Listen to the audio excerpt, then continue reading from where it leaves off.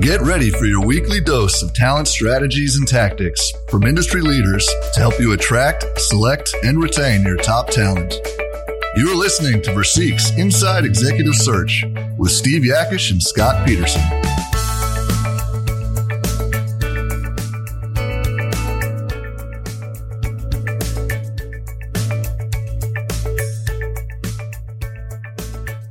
Hello and welcome to the Inside Executive Search podcast. My name's Steve Yakish, and this show is for business owners, board members, and executives exploring strategies and tactics to attract, select, and retain top talent.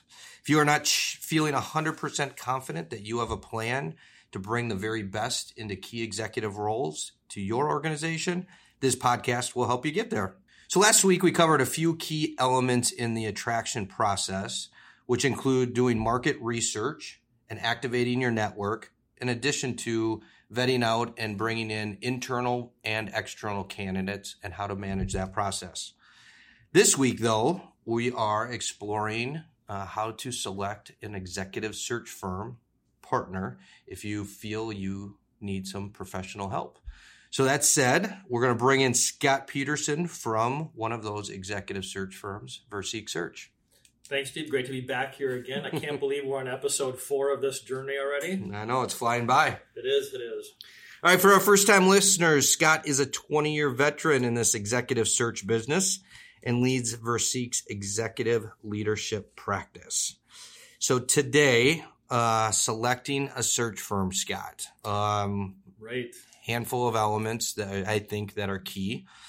So we'll break them down as we typically do, one at a time. And you're going to need to go fast because, again, we only got about 10 minutes. This is one of these topics, again, that you need to take your time. But we'll try to give you the main points here and, try to be agnostic to which firm we're talking about. And by chance, if you want more information, they can always get a hold of you on Verseek.com or LinkedIn, right? Absolutely. All right. So let's get going. So the first piece is understanding if the firm has an understanding and a knowledge base either for the functional area or the industry itself. Right. So talk about those two areas. Right. I think it's important as you embark on identifying a search partner. And I want to emphasize partner because they really step into the shoes of the organization. So from an industry standpoint, does the firm have industry expertise and or positional expertise? So do your homework on them. Right? Interview them. And so knowledge of the industry and the skills and experience necessary to excel at your company is critical. You'll also want to know that the firm has the ability to leverage their well-established network, the network that would provide potential candidates for this role. Absolutely. But not to network because they won't have anybody to recruit out of, any companies to recruit out of, right? That's correct. Right. Yeah. Cool. All right, so track record of previous searches and that they can tell stories about, give you information to help you identify, do they have that expertise? How critical is that they can provide, past searches that are like or similar? Yeah, I think this is another extremely important component to any search firm that you want to partner with. Ask some detailed questions of that search firm. Ask things like, what's their average time to complete a search? Is it 12 weeks or is it 24 weeks? I mean, that matters when you're trying to find your best people. You don't want a firm that speeds through the process, but you also don't want a firm that takes 12 months to find the right person for you either, because it's a critical role. How often can you expect updates from your firm? Does your firm give you weekly updates, or they just kind of do it as they see fit, or when they send you over the candidates that they're presenting? Okay.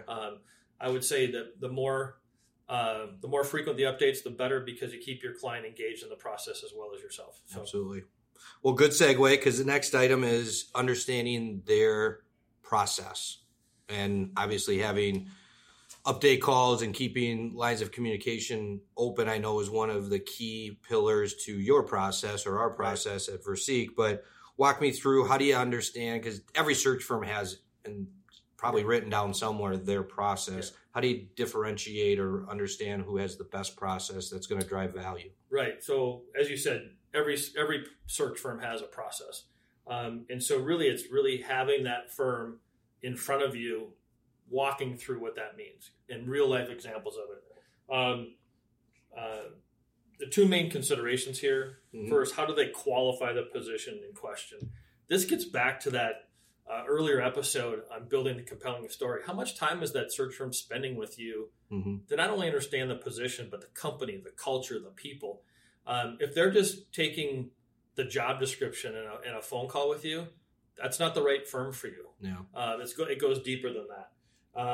And they shouldn't have to be looking at a piece of paper to describe their process, right? They should know it, live it, breathe it. Yeah, we all have one on paper, but you should be able to articulate that in a conversation. Do the company's methods demonstrate a clear ability to flesh out the position in the company? Do they take the time? The example we gave earlier is we spent an entire day with a company to learn about their organization before we called one candidate. So we were there for 8 to 10 hours talking to the executive leadership team, the ownership team. It's really about taking that time and building that deep understanding of the organization. Absolutely. And once you do that, it leads to our next topic is, are they going to be a credible ambassador for your company when they are in the marketplace, right? Right. I love that word ambassador because it really is stepping into the shoes of the organization and really becoming their cheerleader for the company. What are they saying about the company when they're recruiting candidates for you? I would encourage companies that if they're going to engage a search firm, really at any level, but particularly the executive level, once they meet with you, have them come back a second time and have them articulate the company back to you. What are they going to say to candidates in the marketplace? Do they have our company down, understand it, can build that credible story, that compelling story, and have them come do that, audition them, and see how they react to that. Can they articulate your message in the marketplace, right? And get Exactly. people excited. Absolutely. Cool. So a lot of firms handle searches differently, but in my opinion, and I think you subscribe to this opinion too, it does matter who is, handling the search, right? From the recruiting to the process to the communication with the client.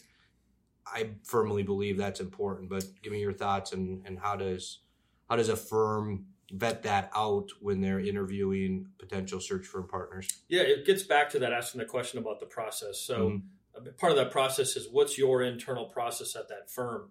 And so the client should ask, so when you get this search, tell me how you go about doing it. Walk me through your steps internally. Do I hand it off to a second or third person and they work on it for 2 or 3 months, and then the person that met with you in person starts to be involved in the process, or do they really hold the entire process from beginning to end and talk to every candidate and present that information to the client? So there's a lot of different ways of going about doing that. We feel that having a closer connection to the actual person that you met that's going to do selling of the company to the candidates, recruiting the candidates, is really important. Yeah, and it's not just once they get to a certain point, the key individual stepping in, they're really selling it from the very first phone call. Yeah, that's how you handle it. That's how I handle it, right? And certainly, firms do it different ways. I think it's just important for everybody to understand from the company what is the best approach that will work best for them in their organization. Yeah, I agree. I mean, it's a tight market out there, and these executives are busy, and I don't want to take the chance to miss out on a particular candidate because I had a junior researcher trying to see if, they can schedule a phone call with you. I want to be the one that controls the ability to get those calls back, right? Yeah, it certainly takes more time doing it the way we do it, but I think the end product is one that our clients have really liked over the years. Absolutely. All right, so another piece that I think is extremely important, and I think it allows for firms when choosing to partner with a particular firm, that that firm has people they can call for references to validate, obviously, all the things we talked about. I think it's important that a firm can provide references to help validate. But what's your thoughts? My thought on references are you absolutely should do 3 or 4 references, 2, 3, 4, to get a feel for that company's the search firm style, process. Now, are they going to give you 4 references that are bad? No, they're going to give you great references, just like people when they're interviewing for a position. They don't typically give you a bad reference. But the questions that you ask them are what's important. Talk about process, talk about thoroughness, talk about the time they spent understanding your company. Communication.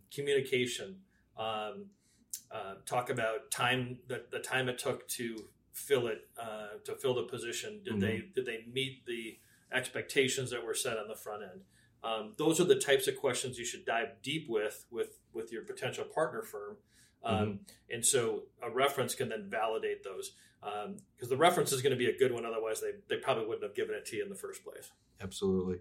Well, and I think 2 other things that, we've talked about over the years as well, but you got to just enjoy being around the person, right? Just there's got to be that connection, right? And then I think that the other piece is, are they excited to represent you? Right. I mean, and I think I've seen it and I've talked to others where you just don't hear the excitement and the passion in somebody's voice.